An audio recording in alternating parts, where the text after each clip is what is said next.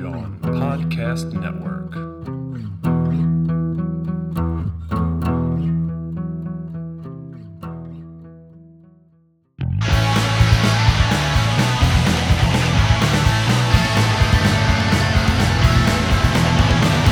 Hi, and welcome back to Butter With That, a movie podcast hosted by your favorite people and a couple of friends from Philadelphia. I'm Sam, and I'm here with my co-hosts, Connor, Christine, and Dave. Hello, everybody. How are you? Doing great. Hanging in. More of the same. Yeah. Christine, it's nice to have you back again. It's so nice to be back in the full swing of Butter With That. I missed you guys, and I missed chatting and shooting the shit. Yeah. Yeah, I'm doing all right. Okay, well, I'm glad that we're all doing well. So we are continuing and kind of wrapping up our theme of movies that have brought us to the theater multiple times. Can I say that I love that we always have like kind of complex themes or very, very simple ones? I really love that we do this. So I'm really excited to bring my pick to the group and to our listeners. But have y'all seen anything pretty good lately before we jump into that? I saw something pretty awesome, and that was the new Predator movie, Prey. I think we talked about it on the last episode, but we had we were over at a friend's, and other friends came over and said, "Guys, you got to watch this movie. Have you heard of it?" And I was like, "I have. Was it good?" And they're like, "It was awesome." And lo and behold, Prey was awesome. I feel like we don't get a lot of movies that are like, have good characters, motivations, nice action, structure. Like it kind of does it all. And it's not terribly complicated. I like what they did to this kind of new Predator. I think it was a total home run of a movie. And Dan Trachtenberg is from Philadelphia, which is cool. Who is he? He directed 10 Cloverfield Lane. Oh, he's the director. Oh, yeah. And I feel like 10 Cloverfield Lane was also one of those movies that kind of came out of the blue. It was part of a larger, secretly part of a larger universe.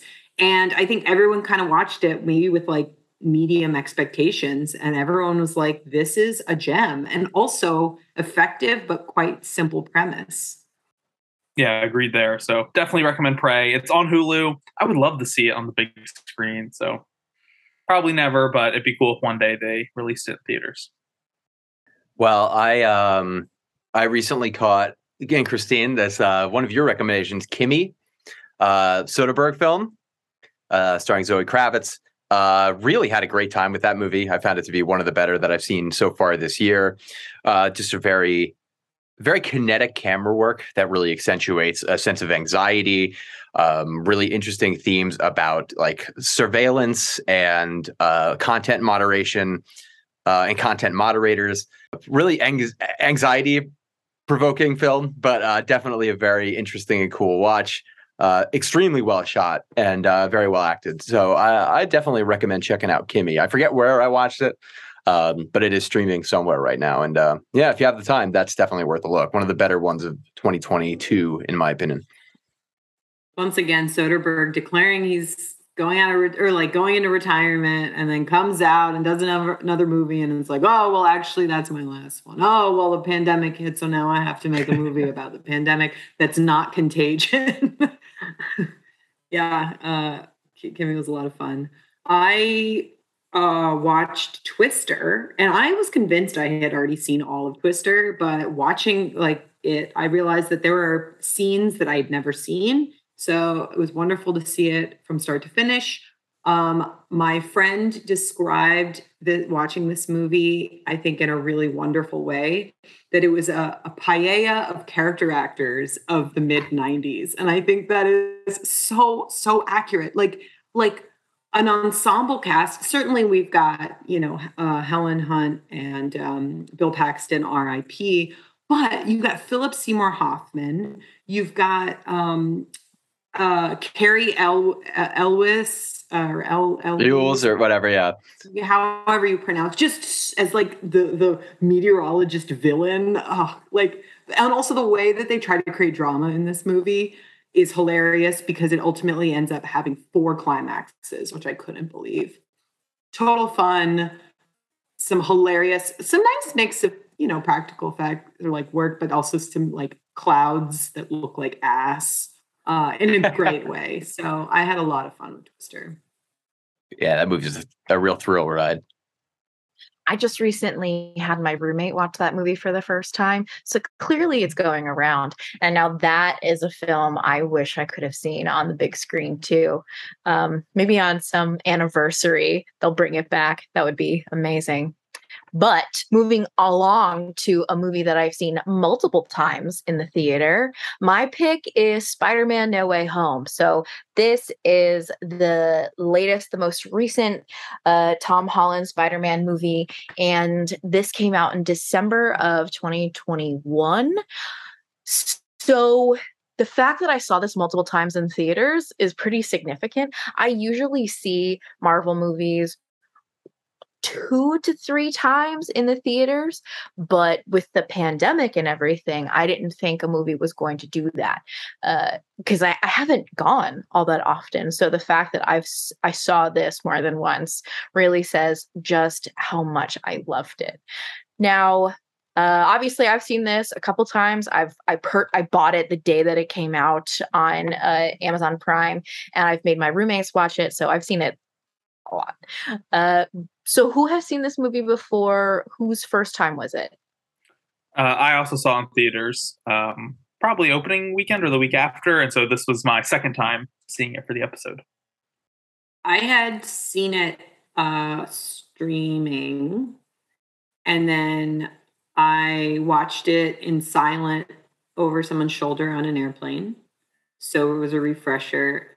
And then in preparation for this episode, instead of watching it again, I watched Homecoming. So now I've seen all 3 in the series. And this was my first time seeing this movie, or for that matter, any of the John Watts, Tom Holland Spider-Man movies. Did make it a point to see all 3 in preparation for this. And it was interesting. Just like quick shout out, Dave, Christine. I really appreciate you guys watching the other movies in this trilogy. That means a lot to me. So you kind of knew that the context of this. So thank you for doing that. Definitely. Thank you also for filling me in on some key details in that I started because I was like, so I watched Far From Home thinking that it was the new one. Because I found it on like a streaming site, like a random streaming site. So of course I'm not given a lot of details anyway. So it's not until I'm like a third way through this movie that I'm like, okay, something's not clicking. This is clearly not the new movie everyone's been talking about. So I finished Far From Home and then ended up watching No Way Home. But then I was like, I want to like see the origin story because I'm really enjoying Tom Holland and I want to see him getting all of his Spideys together. And then I realized that there's no origin story. Spideys together. I don't know, like getting his Spidey senses. Yeah, that's it works. The Peter Tingle. I just love that Spider-Man's origin story is basically a kid going through puberty. Like And that's what's so funny about all the other Spider-Man origins.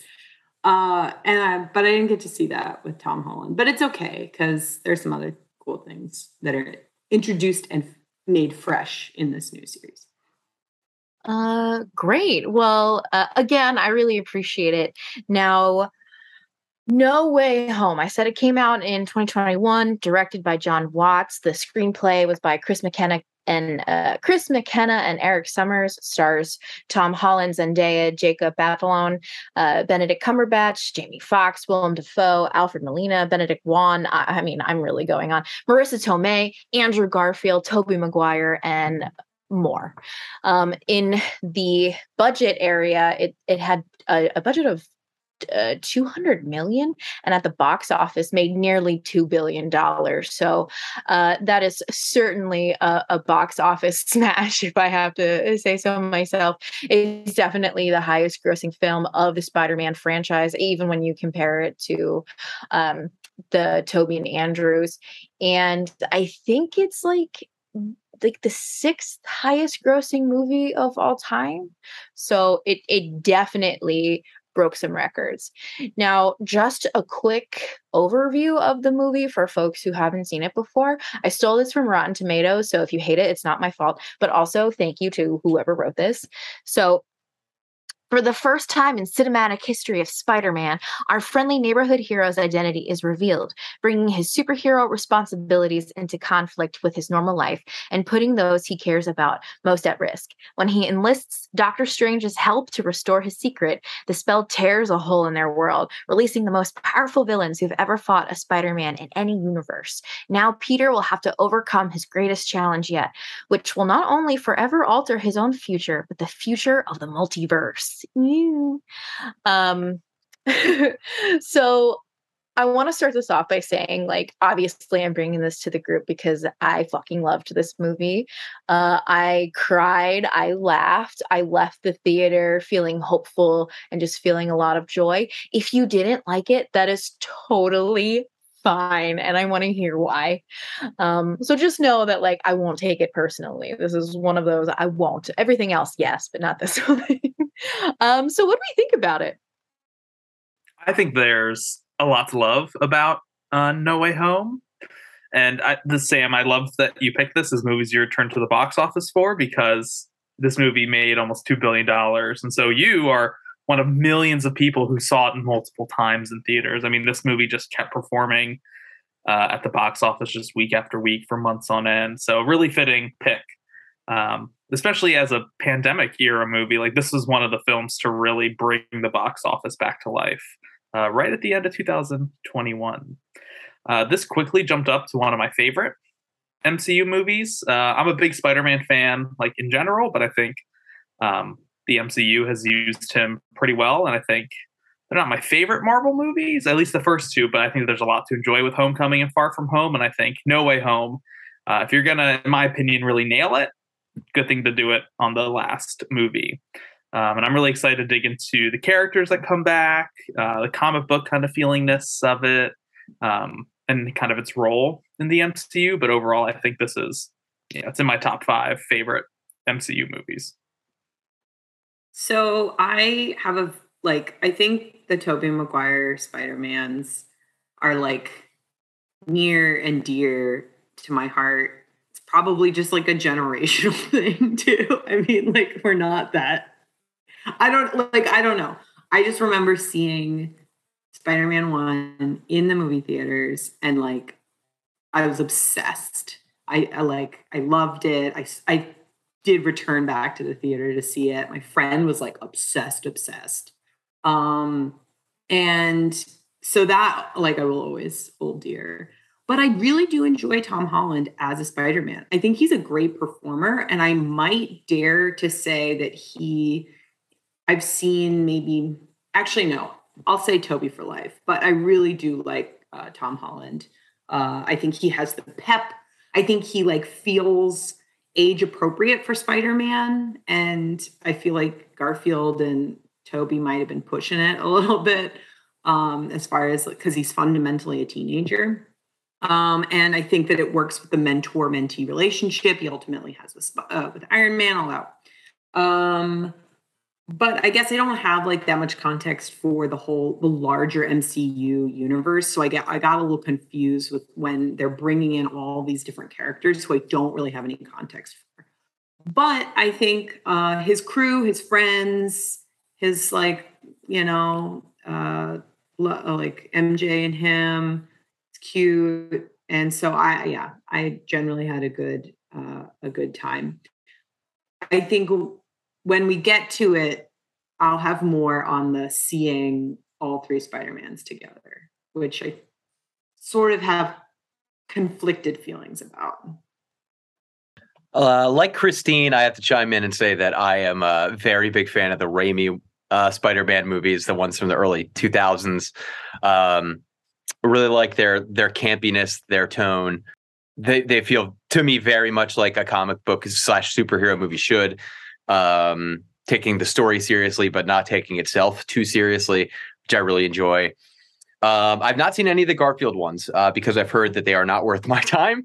That having been said, I think this movie pretty interestingly pokes fun at that idea and gives Garfield, even without seeing those movies, something of a meta redemption himself as an actor, which is cool. As I said, I watched all three of these movies, the John Watts Spider-Man movies. Found them all to be for Marvel movies, because I'm up and down on Marvel. I found them all to be really engaging, really entertaining. Had a good time with all of them. I do think this one may be my least favorite of the three. I think in part because I have a certain resentment of mining nostalgia and incorporating IP in order to pique interest and sell tickets. That having been said, though, I think this movie, better than other movies that have done that, I'm looking at you, Space Jam, does a really good job of rooting that in meaningful ways within the narrative. So I didn't have as much of a problem with it as I usually do, and was impressed by that. On the whole, yeah, I walked away pretty satisfied with this movie. It's not my favorite of the three, not my favorite of the Spider-Man movies, not my favorite Marvel movie, which actually would probably be Into the Spider-Verse. But I did really enjoy it. So looking forward to getting more into the web that this movie spins. Cool. That's great. Thank you, everybody. Now, I have very strong opinions on Marvel movies. We all know this. Y'all know that. It's so funny. Yesterday, I said to a couple folks at work, like, don't yuck someone else's yum. I'm like, I like to live my life that way. And then I looked at a friend and someone who listens to the podcast, and we both went, no, that's not true. I definitely have strong opinions. But we all know that Captain America Winter Soldier is my favorite Marvel movie. I still think it's the best one they've ever made. However, I would definitely place this one either number 2, or if I'm being honest, probably like the best Marvel movie that they've done so far. I think that this is because I love Spider-Man so much. He means a lot to me. But also, this, as I said in my notes, is like a once in a lifetime film. And I think that, Dave, everything you said that you normally hate when movies like call back to like nostalgia and things like that. I mean, that's exactly why I love this movie. It really feels like a love letter to fans. And I needed that. I was really starting to feel a little not burned out on Marvel movies, but I had just been so disappointed by Endgame that I was like, I'm not excited anymore. I'm not really feeling it. And phase 4 has sort of been hit and miss. I think there's been like some really wonderful things, but I also haven't watched everything because I haven't been that interested. So to have this movie care about the fans so much was so refreshing, like really a breath of fresh air. And I think they do it in a lot of different ways. Yeah, a couple callbacks that, like, if you're fans of, they definitely did more callbacks for Toby's, because I think that, yeah, the Andrew ones aren't great. But there was also just so much heart and so much love for these characters that, like, I felt it. And the first time I saw it, I brought Tori along, and, Tori hadn't really seen any of the movies, and she was like crying. She loved it too. So I think that like really speaks to just why it's so great. One thing that I really love about the Spider-Man movies in general is the world building that happens in here. And I think, like, in general, if I was going to say like a critique about the Marvel movies, is that they don't do a great job of really showing you what regular people are doing and what that world looks like with all of these superheroes. You were really just focused on those stories. But in all of the Spider-Man Tom Holland movies, we actually really get that. And I think even in this one too. And I was wondering, like, is that something you feel about these movies? Did you pick that up in this film too? What are your thoughts? I did really like, and maybe it was also helpful for me not having context for what was going on in the larger Avengers universe. But you have it in Homecoming, where, I mean, the whole sort of origin story of Michael Keaton's villain is that he has a contract to clean up the mess from Civil War, where like Earth was exploded by aliens. I got enough. There's shards of metal that fell from the sky and had to be cleaned. Kind of, maybe, pretty much. Okay. So, but to your point, Sam, I liked that it felt like it was threaded in a way that it was providing context and a reminder of what had happened in another movie, but also really fleshes out a world that has been suddenly impacted by a cataclysmic event. Believable, no, but like within this universe, it made sense that people would feel resentment or it would impact their jobs. And so like, you get a little bit of that from Michael Keaton's character or whatever. Dave, I know you had some issues with a government contractor being stamped down by the government. And well, a private contractor with a city contract being stamped out by the government. Yeah, and that making him the villain. I'm not crazy about that idea and those implications, but yes, I would agree. But as far as world building and seamlessly incorporating other elements from other stories in a way that feels within that universe believable, I liked. And then in No Way Home, or I guess maybe Far From Home, that's after Endgame, right? Where everyone disappears, like a third of the world disappears, and you get references to that, and it's like kids being impacted by that, and like them talking about it. It's like watching kids essentially wrestle with PTSD from like this world. Now, it sort of touches lightly, but I think it does a good job of world building. I've got to agree on that front. I mean, I think the thing I struggle with several Marvel movies, in particular, like the Avengers movies, is that, we're seeing these. It's a movie almost exclusively populated by, metahumans, by super beings. And it's just sort of these like, ripped Adonises that are all very nice. And like, it's just a tone that I'm not crazy about, and like a world building focus that doesn't really grab me. So having the opportunity to spend a lot of time with real people within a world of superheroes in this movie, and in the other ones, I think it's a really smart move. I think it's especially prominent in Far From Home, the one before this, because it's the first like third of that movie is just kind of like a hangout vacation movie with teenagers, which is very fun. So yeah, definitely big points to this franchise, or these installments of this franchise, for taking the time to tell us more about what life is like on the streets for human beings in a world populated by superheroes.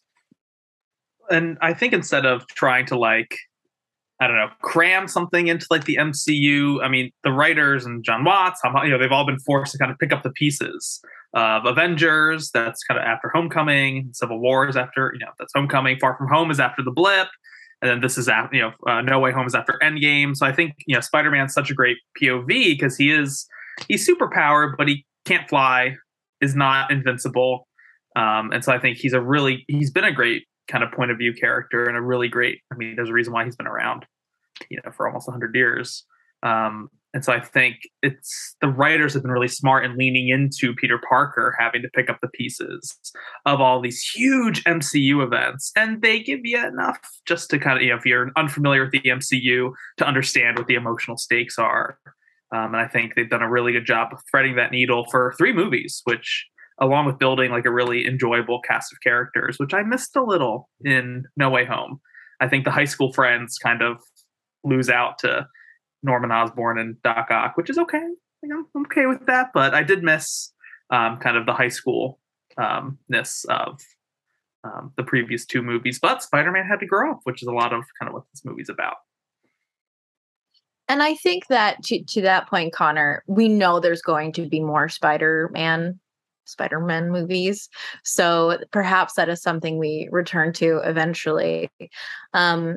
I think what No Way Home does really well is shows that like, hey, world building doesn't have to be something that's like really intricate. It can actually be small moments. So specifically like Aunt May and her like community center.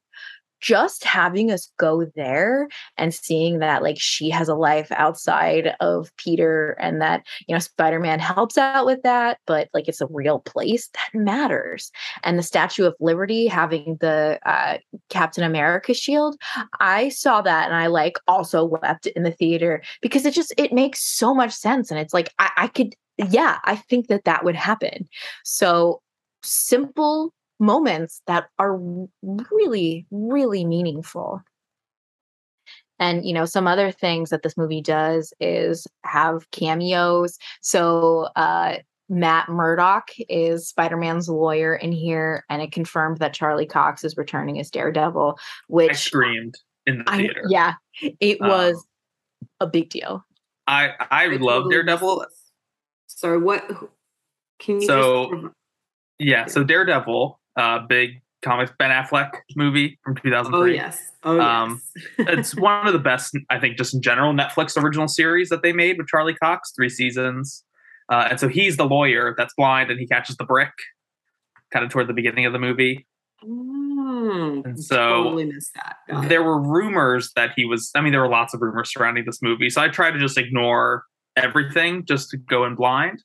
And when he just appears just suddenly in frame, I scream. Because I think Charlie Cox is a great actor. I love Daredevil. And I'm thrilled that he's getting his own 18-episode Disney Plus series, which sounds excessive, but if they're doing more than 6, so it's got to have a good story behind it, right? In theory. Sorry to totally derail Sam, but that was one moment in the theater that was so much, and I assume we're going to talk about this, like this was just such a fun movie to watch in theaters. With these surprises. I mean, I knew that Toby and Andrew were going to be in it, but I didn't see anything. But I was like, they're going to be in it, but I haven't seen anything. Maybe they won't do it. And I think this movie does a really good job of teasing out its reveals and its cameos in some surprising ways. Yeah, definitely. I mean, this reminded me of how much fun I have seeing movies because everyone else in the theater was going, "Oh my God," and it is so special to be a part of something like that. I guess I found the whole marketing and rollout kind of exhausting. Maybe it's because I didn't know enough to get excited. But the whole secrets of who is going to be in it, I feel like it happens with every Marvel movie. And I feel like it's now just part of their shtick to make sure actors don't reveal anything during press junkets, and it's always mum's the word so that they generate interest, and I feel like after a while it feels exhausting as a marketing campaign. But all that said, I as you were talking about the excitement of watching in the theaters, I remember seeing Iron Man 1 and the stinger at the end and being like, holy shit, this is going to be a part of a much bigger thing. And so that was a reminder that I feel like I could reaccess the not that the magic was all back in those days, because I rewatched some Iron Mans and I was like, yeah, all right, it's kind of good, but kind of like Robert Downey Jr. I'm kind of over. But I do remember that theater experience and being like, oh, we're going to put all the pieces together and this will be a fun, superhero network, so to speak. But I feel like now it just feels like to be expected. And then every movie after has to one up itself by having these secret reveals and the cameos and all that. But I don't want to put a damper on it, but it just felt like the marketing was a little... Did that detract from your enjoyment of the movie, Christine, you think? Or was that kind of... I guess I was expecting the 2 other Spider-Mans, and I was like, when is it going to happen? And then that took me away from watching the story. Yeah, cameos abound. A lot of them in this movie. Willem Dafoe. What a house on fire every single time. A huge fan of Dafoe's. Just biggest grin on my face watching him step back into the skin of Norman Osborn. He perfectly comes back. He hasn't missed a beat in all these years. He can pick up right where he left off. There's the one series of shots in the one scene when they're fighting, and I think it's it's some building. just having this real row, he and Holland as Peter Parker. And there's just like Holland is throwing these haymaker punches right at Defoe's face. And with each one, Defoe smiles a little bit wider and wider. So menacing, so insane. Truly great. And the real standout of this movie for me. Some other really great work here too, though. Molina does a good job picking up where he left off. I think some of the digital de-aging is a little clumsy looking, but he does a good job stepping back into that role as well. And then there's the three Spider-Men, the three different iterations of Peter Parker. And I think they're all pretty interesting in their own right and all very true to form of their respective performances and embodiments of Peter Parker. I mean, that said, as I said before, I've not seen the Garfield ones, but Garfield among the three was the real standout for me. I think he brought a great deal of heart and charm to the role. So he's a bit of a beacon in this movie as well. It's also just funny that timing wise, Garfield is at the peak of his career right now. Like he's doing well. He is, I would say Holland also because of the Spider-Mans in a peak of his career, but it's kind of the perfect comeback where it's like everyone hated my contribution to this franchise, but guess who's laughing now because I am at the height of my career. And cool to see them like make room for him. Like they really address like in some very like tongue-in-cheek ways that it's felt that those movies weren't very good, but that he was a pretty good Spider-Man or at least a pretty good Peter Parker. Tobey Maguire, I think, is really asleep at the wheel in this movie. I think he did a pretty bad job. But that's just me. Can I just say how I thought it was so funny? How I love the reveal. So Ned, he's able to like do magic sorcerer stuff. All right, that's yeah. Why? Yeah, it's like because we need to get the Spider-Man here. Well, I think what they're doing. He leads into something, right? Isn't that always? Yeah, he's going to be Hobgoblin. So I think that's actually like what they're doing for the sequels, and that means something. But I get it. I'm sure I'll love that moment years down the line. But so he's able to bring the Spider-Man back, and it's such a tease of the reveal of you're like, oh, he's like, bring Peter Parker back, and then a portal opens, and then you see a Spider-Man far off running up, and you're like, oh my god, they're doing it. Is it Toby? Is it Andrew? And then Andrew Garfield comes in, and it's like, the crowd erupted with cheers, which I don't think anybody thought would ever happen for his Spider-Man. And so it's like great. And then he gets like, there's some humor. It's like, well, prove you're Peter Parker. He does the jump. Then he climbs on the ceiling. He gets the cobweb for Ned's grandma, which is hilarious. And then they bring Tobey Maguire in, and it looks like he just walked out of a Kohl's. Like, I don't know. I was like a little under, kind of going back to Dave's point. I was like, oh, yeah, this great intro. And it's like, oh, hey, I'm Tobey Maguire. Hey, I'm here. Well, I hear that, but also, so in Into the Spider-Verse, remember when we get Peter B. Parker and he's kind of like older, he's tired, he's like not really doing the Spider-Man thing anymore. I kind of think like that's where we are with Toby. Like, obviously he's still Spider-Man, but he's older now. And it's one of the first times we've seen a superhero actually age and be older. So perhaps except for Logan. Well, yeah. That's very different. Well, I guess it's not. But I guess, I do think it's perhaps like an underbaked performance. I see what he was going for. Maybe he didn't make the right choices, but like I see it. I get that the script kind of demands that, but yeah, I could have used more, I don't know, enthusiasm from his performance maybe. But yeah, I get that he's older, he's wiser, he's, a little bit more experienced than the other two. And that does resonate. Whether or not it's, an excuse for a little bit of, I guess, an underwhelming performance, I don't know. But I do see where you're coming from, and it does make sense. I also don't think, even though I'm Toby for life, Tobey Maguire is not a great actor. I mean, I think maybe this group can agree on that. He's been in some great Not movies. A great guy either. Don's Plum. Among other things, yeah. So there's that. And yeah, I think he's just kind of asleep at the wheel. But I have a theory that even though this movie was basically surrounded by the anticipation of seeing these three performers of Spider-Man together, I don't think that they were filming at the same time. A lot of those shots feel very stitched together. And I so think you have a point there, particularly when they're at the Statue of Liberty. Yeah. I think you're right. I wanted to see, like, I feel like the emotions maybe would have come if, like, it really felt like they were in the same room with one another. Like the lighting just felt off. I feel like when they had their, and granted, they all have their own shit going on.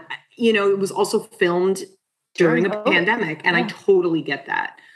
But there felt still something that felt not quite together about bringing these characters in a space and like reveling in that. But that was just my little kind of bone to pick. I don't know if they'll ever reveal like what the actual shooting schedules were and whether they, you know, were in the same room. Maybe two of them would shoot one day and then they had to kind of like piece together the third one or had different permutations, but I don't know.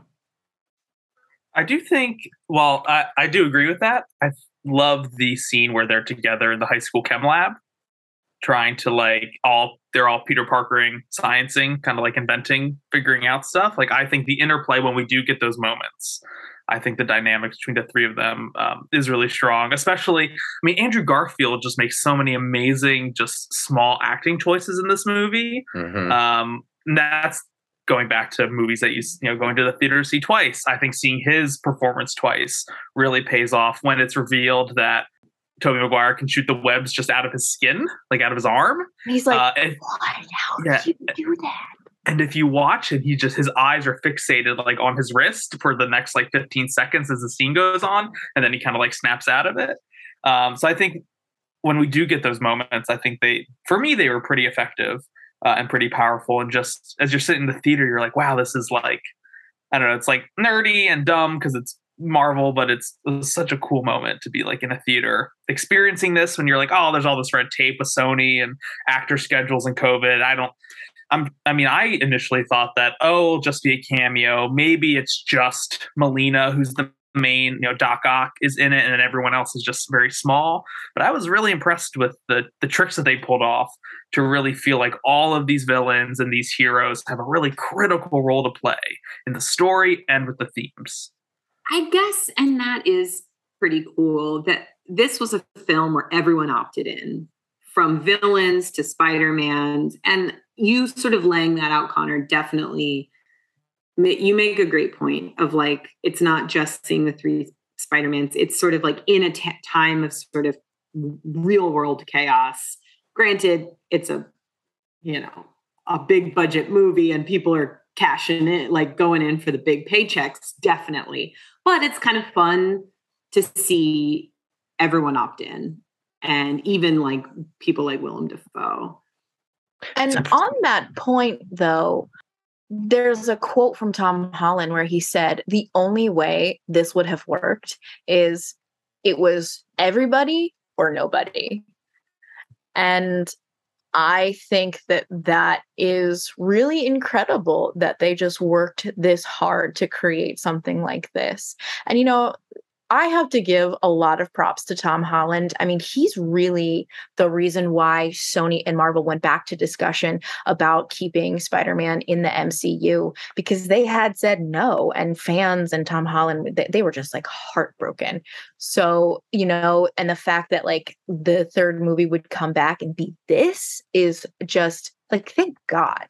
Can you briefly just give a timeline of that whole Spider-Man Sony MCU drama? Because I don't think I have all the context for this. Yeah, I can't remember exactly what year it was. It was probably like 2019, I think. So the deal that Sony and Marvel had was 2 Spider-Man movies and like appearance in Avengers movies. And I think it was something like Marvel would get like 5% of the profits and Sony could keep everything else. They just like really wanted him in the MCU. But after all those movies came out, Marvel was like, well, we really did a lot of work here. And like, we want to split profits a little bit more evenly. And Sony was like, absolutely not. And, you know, from where Sony is coming from, I hear it. That's really the only property that they have. I mean, they put out like, well, Venom, and it's a fun time, but it's certainly not going to break any box office records. And then fucking Morbius, like, what the fuck? So like they need this. Yeah, they need this. So they had said the door is closed. We will make more Spider-Man movies, but he's not going to be a part of the MCU. And everyone was heartbroken. I mean, I remember being really upset, and the fans just went off. And I mean, like, everywhere, Twitter, Instagram, so many other places too. And then Tom Holland he brought the Sony execs and Marvel together and was like, we have to figure this out. So like, what an incredible thing to do to keep this happening, to make things make sense and to continue to make some really good films. What I think is also interesting is that it's Andrew Garfield's movies that allowed a Tom Holland MCU Spider-Man to exist. Mm-hmm. And then because of the success of that, then they went back to renegotiate the deal. Then Andrew Garfield comes to this MCU movie with like this new, it's just a really kind of fascinating, just juggling and behind the scenes. I'm going to say one thing, and then I kind of want to move on to something we've sort of already been talking about. Andrew Garfield is the best Peter Parker. The movies were not good, but to comic book Peter Parker, it's Andrew Garfield. And Tori and I like turned to each other in the theater and we were both like, is Andrew Garfield Spider-Man? Is he it? And that was a really fun moment to have. But, you know, something that we've kind of been talking about is how impactful certain scenes are and how much we enjoyed it, which really brings me to kind of the big point I wanted to make, which is about like what I think is this movie's phenomenal script. Connor, I think in our award show episode, I think you and I, we both picked No Way Home for something, and I can't remember if it was screenwriting, both of us, or we picked it for different things. I think it was screenwriting? Question mark. Yeah. I think that it was, because like what an incredible lift that these folks had to do. They had to make sure that they weren't biting off too much that they could chew. And I think that they do it. And, you know, for me, what it boils down to is like these ethical questions of choice and redemption. And I was wondering like what you thought about that. And is that the right way to interpret this movie? I think it's a really interesting vantage point to like, I mean, with great power comes great responsibility. That is Spider-Man. As we know. So, as we know, and Peter learns in this movie once again, which kind of, we can go down that rabbit hole in a little, I guess. So I think I really appreciated that they were going for, but I don't know, like fixing, that's a complicated, I think, point of like, well, curing, like, is it specifically curing? Yeah. And so I think it overall for me, like it works in this big budget, big tentpole, big Marvel movie. But I think maybe more could have been done. Like, was that, it seems like, I mean, Norman Osborn says, you know, your aunt's holy crusade. You know, is this a totally righteous, the 100% moral right thing to do in terms of comic book movie, big tentpole movie? I think it works really well, but in real life, I think it opens up some questions. I think it may be time for Dave's Marvel Contrarian Corner real quick here. I did write up something with my thoughts about this, because I do think a lot of people are talking about the redemption arc of this in some interesting ways. One thing that I'm seeing in particular from a lot of fans and critics alike are articles, reviews, and think pieces about this film being a metaphor for restorative justice. Now, I know my co-hosts are professionally familiar with this concept, but for listeners who may not be familiar, and you guys, of course, feel free to jump in to correct or add to this description. Restorative justice is, in essence, a process by which victim and perpetrator, and sometimes a community representative, come together to discuss the harm caused by a crime and how the perpetrator can redeem themselves through accountability and further corrective action. This process is intended to provide a more proactive and progressive alternative to incarceration. That's probably a decent description, I guess, right? More or less. So while this movie, I think, seems very self-satisfied in broaching the subject, it doesn't quite fully grasp the accountability portion of that process. In this film, except for Doc Ock and Sandman, the villains have their superhuman powers or technologies stripped from them via serums at the unrepentant height of their villainy. So not only does the film lack a consensual conversation about regret and accountability, it's also stripping those villains of the means to commit their will through incapacitation, which is more metaphorically akin to incarceration than restorative justice. I also find it a little strange that this projected sense of social significance is being heaped onto this movie as something that makes it a revolutionary standout in the genre, when other superhero movies, including other Spider-Man movies, have approached this subject with a little more nuance and understanding. This is a little excerpt from a Letterboxd review by user Kit, who, full disclosure, did give No Way Home a 1.5 star rating, which I'd say is a little bit extreme. But I think they got a pretty good point here. And this is to quote their review. In Spider-Man 2, Maguire's Peter Parker is able to convince Doc Ock to stop the reactor and destroy the actuators preying on his mind, which Otto does by drowning the reactor and himself in the river. Peter is able to do this, to reform him, or at least allow him to redeem himself by talking to him, by the recognition that they are not Spider-Man and Dr. Octopus, but Peter Parker and Otto Octavius, by appealing to the kind and gentle man that he used to be, the very personhood that lies at the core of a truly tragic villain, end quote. So while I respect that this movie invites a lot of different interpretations and approaches justice in some interesting ways and on some interesting terms, I just personally find that it falls a little short of that specific praise. And I wouldn't be as inclined to point it out if I didn't see so many people applauding this movie for exacting that metaphor without it fully grasping the concept. So on the whole, I do think it does get at some really interesting ideas as far as dealing with justice, second chances, and things like that. But restorative justice specifically, I don't think this movie has a handle on. Any Yeah, in no way, points on shape, that, or or- form. Yeah, I would never have said that this movie is like a good representation of restorative justice, because the victims aren't there, first of all. I would never consider Spider-Man a victim in any of those ways and things. So like that is very strange.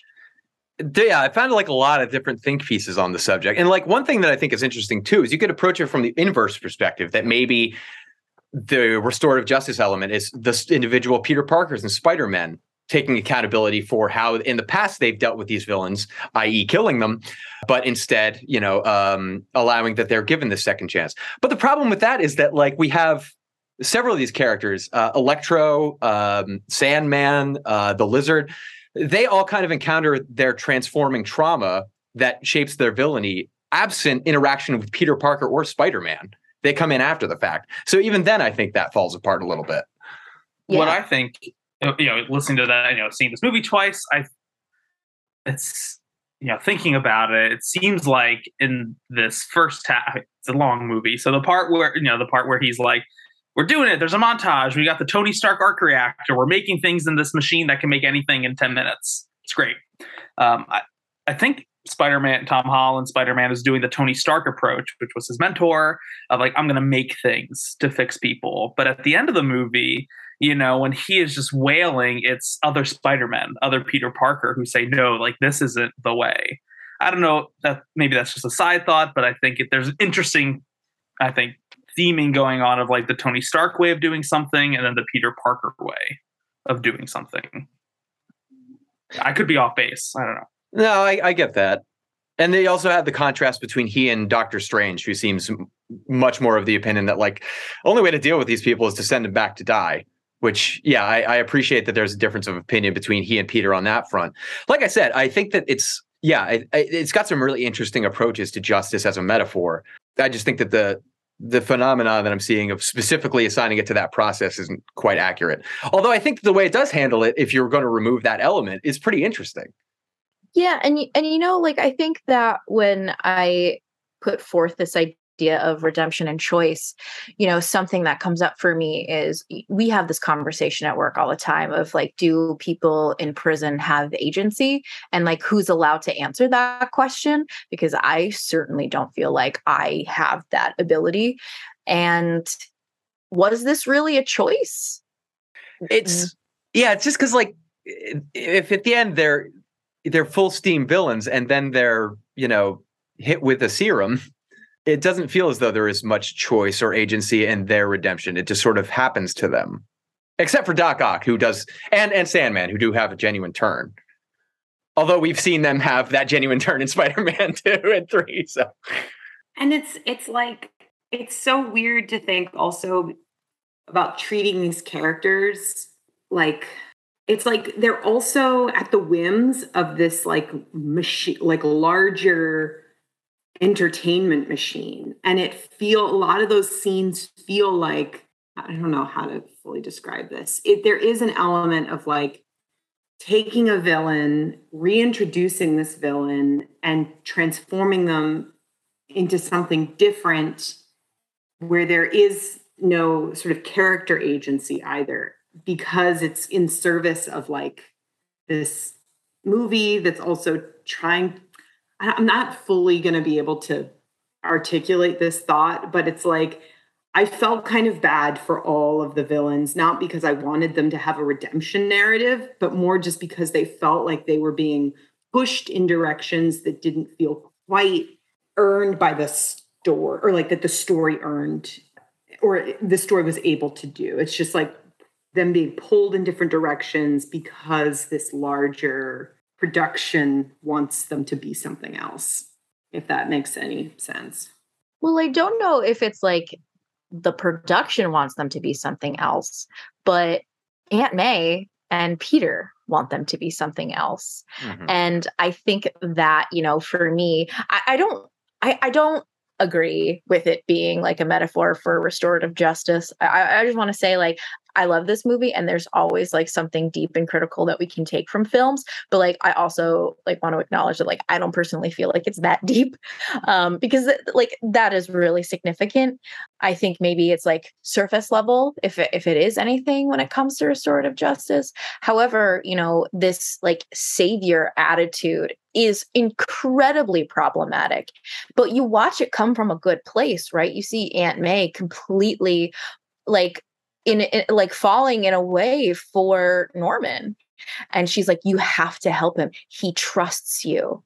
And like what's the road to hell is paved with good intentions, like we see it play out right there. And I think that is really important.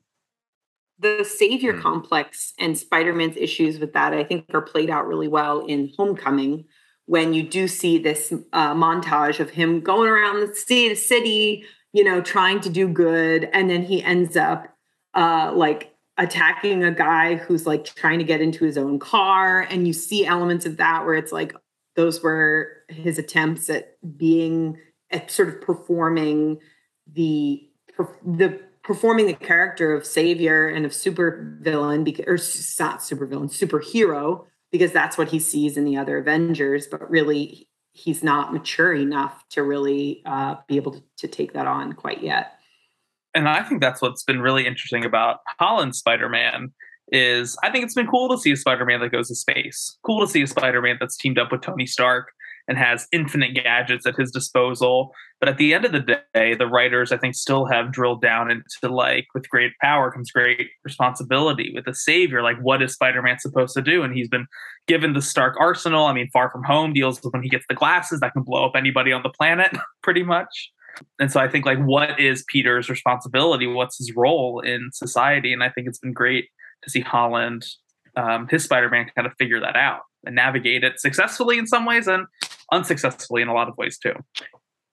It's really interesting you put it that way, because I think actually, now that I'm reassessing it on those terms, I think that this movie actually is a really nice bow to put on the trilogy of these movies, because in the second one that I think Far From Home is probably my favorite of the three, which Connor has told me is an unpopular opinion.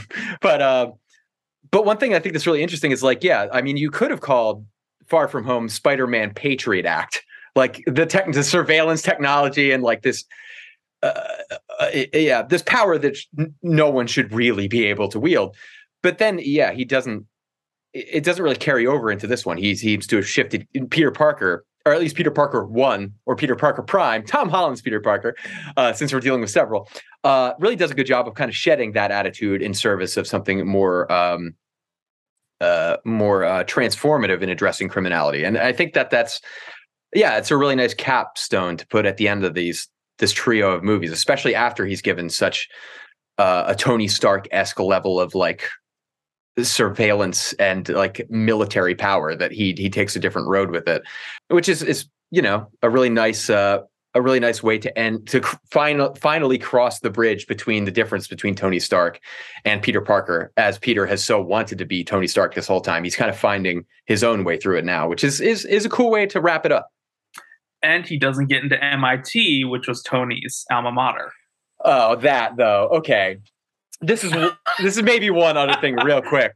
So at the end of Far From Home, the stakes are such that Mysterio, Jake Gyllenhaal, has pulled off this tremendous psyop, and everyone thinks he's such a hero fighting these elementals. And then that all kind of like unravels in this fight with Spider-Man in London. But Mysterio still gets this message out and is understood to be like saying like, look, I'm still the hero. I'm trying to protect London from these elementals, from these monsters. And Peter Parker got in my way. By the way, Peter Parker is Spider-Man. So like when this movie starts, I understand it's like geared toward like young adults and younger kids mostly. But like for the stakes to be like, oh no, everyone knows I'm Peter Parker and I can't get into college, versus like you would be a wanted international terrorist. And for that not to be an issue at all, like the stakes are just really weird at the beginning of this movie before he makes that whole wish, I guess, or makes that what is it, spell, I suppose.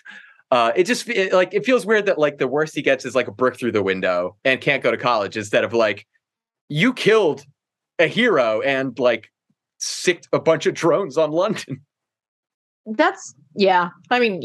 But I guess it's fine. It is for younger audiences, and it's nice for it to be more geared toward their experience. So I don't have a problem with it. I just thought as an adult, I'm like, wait, what? What about the like international implications of all this? I mean, he does get arrested. They all do, but then Matt Murdock is able to come in and kind of that's true, clean that up pretty quickly. So in that regard, I think you're totally on the money. I mean, there's also a big confusion of like what a normal teenage experience is, and like also existing in a world of like catastrophe. So like in Far From Home, I mean, the school field trip, like the building explodes and these kids, it's like this is their normal experience on a school field trip. I feel like these kids' conception of like what normal life is already completely upturned in many ways. So maybe the worst thing that could happen to Spider-Man is not getting into MIT is once again a weird distorted representation of like what his life is like in this world. Yeah, maybe that explains like their nonchalance. Like it's like I mean, a few years ago there was the blip and half of everyone disappeared. Like, but it's everything is crazy. But also, I can't get into college. But the worst thing is that I couldn't get it. So like, it's not a problem. It's just interesting. I think everything is upturned. Yeah, and I mean, Peter Parker, he was part of the blip, right? Like, how do you reconcile that everyone, well, except for all of his friends who also got blipped, like, how do you reconcile that, like, you missed 5 years? I think that I would probably do my best to just be like, yep, I'm going to live life as normal as I can. And if I'm going to be upset about not getting into any school, okay, that's normal. And I think what made those emotional stakes work for me is that it's so tied to Ned and MJ not getting into MIT because of their association with Spider-Man. And so I think, well, yeah, it's kind of silly. I think it's because Peter's our POV. For me, those emotional stakes were really strong because his friends couldn't get in, which is the backbone for why he does almost everything that he does in this movie is for his friends, is to try to help as many people as he can. And the ultimate way to kind of help everybody is to have the whole world forget who Peter Parker is, which is kind of like the most ultimate Spider-Man choice. It's a good point, because if it is just him being hunted for being an international terrorist, it does sort of zero in a little bit on his defending himself rather than helping others. So yeah, that's a good point. So we've been talking a lot about redemption and choice for characters, but I cannot let this episode go without talking about redemption for a couple of actors. So we've talked at length at this point about Andrew Garfield and how his movies were kind of garbage, and it was a little unfair. He really brought a lot to the table, and his performance was good. And so I think that this movie offered him an opportunity to really gain some cred back and for people to love his Peter again. And I think that, they gave him the best lines. He delivered them so well. He's fucking funny. He really is. He's got great timing. But one particularly powerful scene for me was when Peter 3 saves MJ. And that is sort of the redemption of Gwen Stacy and how she dies in the second Amazing Spider-Man. He catches her, and it's almost the exact same kind of way that Gwen dies. And there's a moment that they have together. So he's holding MJ, and he goes, "Are you okay?" And she's like, "Yeah." And he's clearly emotional. And she says, "Are you okay?" And he looks like he's crying, and he says, "Mm-hmm." That was so beautiful, honestly. And I cried at that moment too. But someone else I think that got like a pretty interesting redemption is Jamie Foxx. So he was in the second Amazing Spider-Man, and his Electro was just terrible. It was not good. The way that they made him look, his outfit, like not even having human skin anymore, it just didn't work. It didn't end well. And they sort of like blew over it too by introducing the Green Goblin again. So it was just not great. But they actually made Jamie Foxx like terrifying. Like I was legitimately afraid of this character and the music that they had around it, his new costume. I just thought I was really taken by how they changed these characters up a little bit. And I was wondering, obviously, if you haven't seen the Andrew Garfield movies, then perhaps this doesn't resonate as much. But did you feel that for any other characters, like seeing them again was a way of like really kind of evening out their stories? I mean, kudos, as we talked about, to the script for really going the extra mile for Andrew Garfield. I maybe am a little softer than you on like Electro. Like I think, yeah, like he was terrible. Poor Jamie Foxx. Like that was a terrible role. Terrible, like not great looking effects. You can kind of see what they were doing, but Amazing Spider-Man 2 is just a pretty garbage movie all around. So I think they definitely like gave Electro kind of more to do, but I really loved what they did with Andrew Garfield. And there's rumoring that he'll get his own live action solo movie one day in the future. And there's rumors that Emma Stone is going to get a Spider-Gwen live-action movie. So the idea of multiverses, those two meeting, is interesting, but that's unrelated to this movie. Yeah, as far as like narrative redemption, I guess I don't get it in Electro, because it's another example of someone who's being a full-blown villain and is, incapacitated without consenting to their accountability. But yeah, that's an interesting point. I mean, like as far as like character design, as far as giving these actors breathing room to explore these roles in different ways, in more developed ways, without having seen the Amazing Spider-Man 2, just based on what I've heard, I could see that being a probably pretty resonant thing, because Jamie Foxx does a great job in this movie, and he often does a great job when cast as like a kind of a more menacing figure. And I think that Yeah, based on the little bit I know of how he looks in the other ones, that could really distract from the performance, I would imagine. So seeing him do it in a way that more showcases, like he's not a CGI creature. You can actually see him emote. You can see him act. You can see him be the menacing talent that he can be. So in that sense, yeah, I definitely agree on that front. And as far as Garfield, I absolutely agree. I mean, that particular scene, you can see. And I think it is when Garfield is doing the most work of the three of them, is just in that moment. You see him, shift within seconds from like concern to relief to reflection to, being feeling as though he's been redeemed, but also still without a sense of closure. There's a tremendous amount of acting that he does without even speaking in that scene. And it's a real standout moment.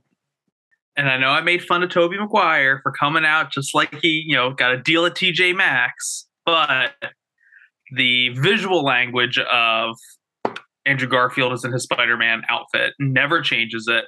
Tobey Maguire has it under him, but he has normal clothes on. I think also speaks to where these Spider-Men are in their careers. Like Andrew Garfield has lost himself to be Spider-Man because he can't be Peter Parker, which I think visually, well, I can poke fun at Tobey Maguire's outfit. Visually, I think was a really strong choice. Yeah. Thank you, Sam, for providing a photo of Jamie Foxx in The Amazing Spider-Man 2, because I did not have that reference, and I'm so glad that they changed up his look. Yeah, I was appalled. Yeah, that is the Andrew Garfield of it all is what I really wanted to get to. Not to like take anything away from Tom Holland, because I think that he's earned Spider-Man. I think he really has. And, I'll forever support him as that. But it was really nice to see and to have these moments with these characters we've loved for so long, for like 20 years. And that's really why I think that this is a once in a lifetime movie. What are some other things that folks wanted to talk about when it comes to No Way Home? One really quick thing is J. Jonah Jameson, who, of course, J.K. Simmons reprises the role with ease. He's fantastic. I can't imagine anyone else playing him. But that does kind of raise a question for me. At one point, obviously, in this movie, once the spell is cast, only people that know Peter Parker's identity can transfer into this universe. But it's still J.K. Simmons as J. Jonah Jameson in this universe also. So, like, is J.K. Simmons J. Jonah Jameson in every one of these universes? In which case, I'm fine with, because that's great. But I was like a little bit like, wait, what? It's because he ultimately is the villain. I think the overarching villain. And he just permeates all universes and is just this menacing presence that can transcend the space-time continuum. I don't know. In the first of the Spider-Man movies that we get with the Raimi one, I mean, he does say that, like, though he doesn't know who Peter Parker is, he defends his photographer who could lead him to Spider-Man when he's dealing with the Goblin. So I think he's a powerful figure who's very headstrong, but I don't think he's a villain necessarily. Yes, he begins as a bad boss, and then he transforms by this Spider-Man series to like a fake news fucking Fox commentator. This is where I wanted to go with bringing this up. One thing that's hilarious is that I've been listening to a really great podcast called Knowledge Fight. This is a podcast where two comedians talk about Alex Jones's InfoWars and just analyze the constant, slew of contradiction and nonsense that InfoWars famously spews out. And one thing that's truly great that they highlighted was an episode of InfoWars where Alex Jones was talking about how he wanted to go see the new Spider-Man movie, but for some reason couldn't. But his takeaway when he saw the J. Jonah Jameson character, at least the iteration in No Way Home, was that it's clearly a parody of him. And he in his egomaniacal way is saying like, he's the big villain of this movie because he's me. Like, they made me the bad guy of this new movie because he's like me and blah, blah, blah. And he goes on to say like, and this is J. Jonah Jameson, he's this false journalist who's going out of his way to say things that are not true about Spider-Man and making up stories. And also that he can segue into ad pitches for the kind of nonsense wares that he hawks on his network. And after he says this on his own show, Alex Jones pivots to an ad pitch. It's the least self-aware thing I've ever seen. It's like case in point, dude. Like, I mean, as far as a character transformation into deep villainy, I kind of like the Jameson arc and the fact that is he in James Garfield's, not James Garfield. President James Garfield shall now play Spider-Man in the 4th iteration of this series. Excuse me, Andrew Garfield. He doesn't play. Okay, so it's just 1 and 3. There's no Jameson character. So he could. He really could. Yeah, he could be the one in all of them. Which, you know what? I don't have a problem with that. I think that's just another great screenwriting choice, and that was the post-credit scene in Far From Home, of where it's revealed that J.K. Simmons is bald, Alex Jones type Infowars. Like, what a great direction to take that character in. Like updating it, updating it for the 21st century. It's just a great idea, and I hope Spider-Man will continue, and I really hope that this J. Jonah Jameson continues. Cool. Anything else about No Way Home before we wrap up? To talk again, I mean, there's just so much to talk about that I really enjoy about this movie. But one thing that really stuck out to me is, I guess, 2 things. Marissa Tomei, she's just wonderful in these films. She brings a really great, I think her and Tom Holland have a really great chemistry and play off of each other really well. She brings such a fun energy and different kind of energy that we haven't really seen in other Spider-Man movies. Love Sally Field and the actress who played very old Aunt May in the Raimi trilogy, but Marissa Tomei just brings her own flavor to Aunt May, which I think is really great. And the scene where it's kind of revealed, and for me, that was the biggest twist of the whole movie, is that with great power comes great responsibility. That line's given to her as she's killed by, before she dies from wounds inflicted by the Green Goblin. And for me, that really cemented that this trilogy is the whole origin story for this Spider-Man. We get it in glimpses in the first of the other trilogies, Bit by Spider, Uncle Ben dying. But for me, I think that this Uncle Ben is dead in this universe, but I think that this trilogy does a good job of laying the foundation over the course of 3 movies for the Spider-Man that we're more familiar with, the Spider-Man that lives in his own apartment. He has rent due. He, has his own homemade suit, not made by Tony Stark. And so I think it's I think that was a really great end cap of this trilogy of like, all right, now we're entering a more grounded Spider-Man. Spider-Man's not going to go to space anymore. He has his own homemade suit. And we get that with great power comes great responsibility line in at the end of this trilogy, which I think took me by surprise and I think recontextualized the whole trilogy, which is a pretty outstanding feat for a movie that has so much going on and for a moment that could have fallen really flat, that I think was executed pretty well. And that's a great point too, because obviously there's more of this Peter Parker 1, Tom Holland's Peter Parker to come, albeit now with no one quite knowing who he is. But yeah, laying that as one of the like pivotal foundations of this character and superhero at the end of this trilogy before it's kind of reset. It's an interesting move. Yeah, I agree wholeheartedly. And being able to hear that one more time and said by Aunt May was a really great moment in the theater too. And seeing her grave at the end as well felt powerful. And Connor, I think you're exactly right. I think that this really has been like an extended origin story. I mean, we got Peter Parker and now we're going to get Spider-Man. So I'm looking forward to what Tom Holland does in the future. Well, folks, that was Spider-Man No Way Home, a movie that brought me to the theater multiple times. I hope you enjoyed our breakdown. I hope you like this episode. Any final words before we wrap this puppy up? I wouldn't have gotten to these movies if you had not suggested this one, Sam. So having watched all 3 of them, I'm grateful. I'm glad to have checked them off my list and glad to have experienced them. And it was, I have a deeper appreciation for this installment in particular, having talked about it. Oh, yay. Thanks, Dave. It's always nice. I always dread when it's, I hated this and I didn't want to watch this. So I'm glad it wasn't that. All right, everybody. So you can follow us on our socials, Butter With That on Instagram, Butter With That 1 on Twitter, and send us an email at butterwiththatpodcast@gmail.com.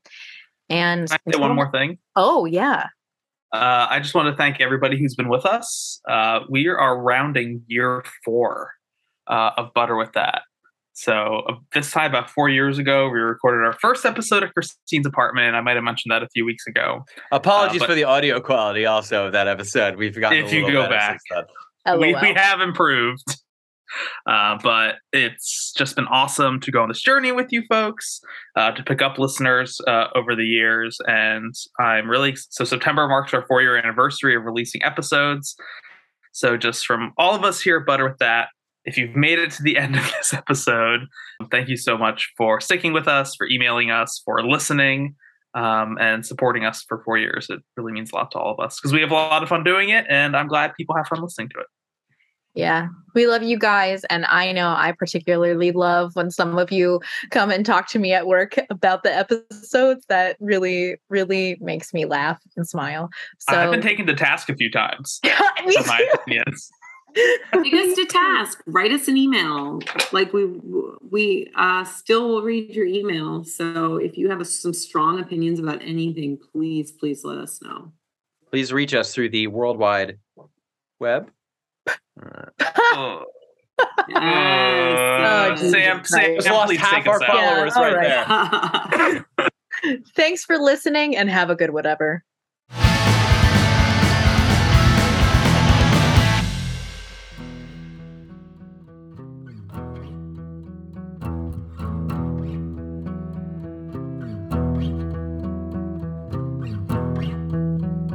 This has been a Movie Jawin' podcast.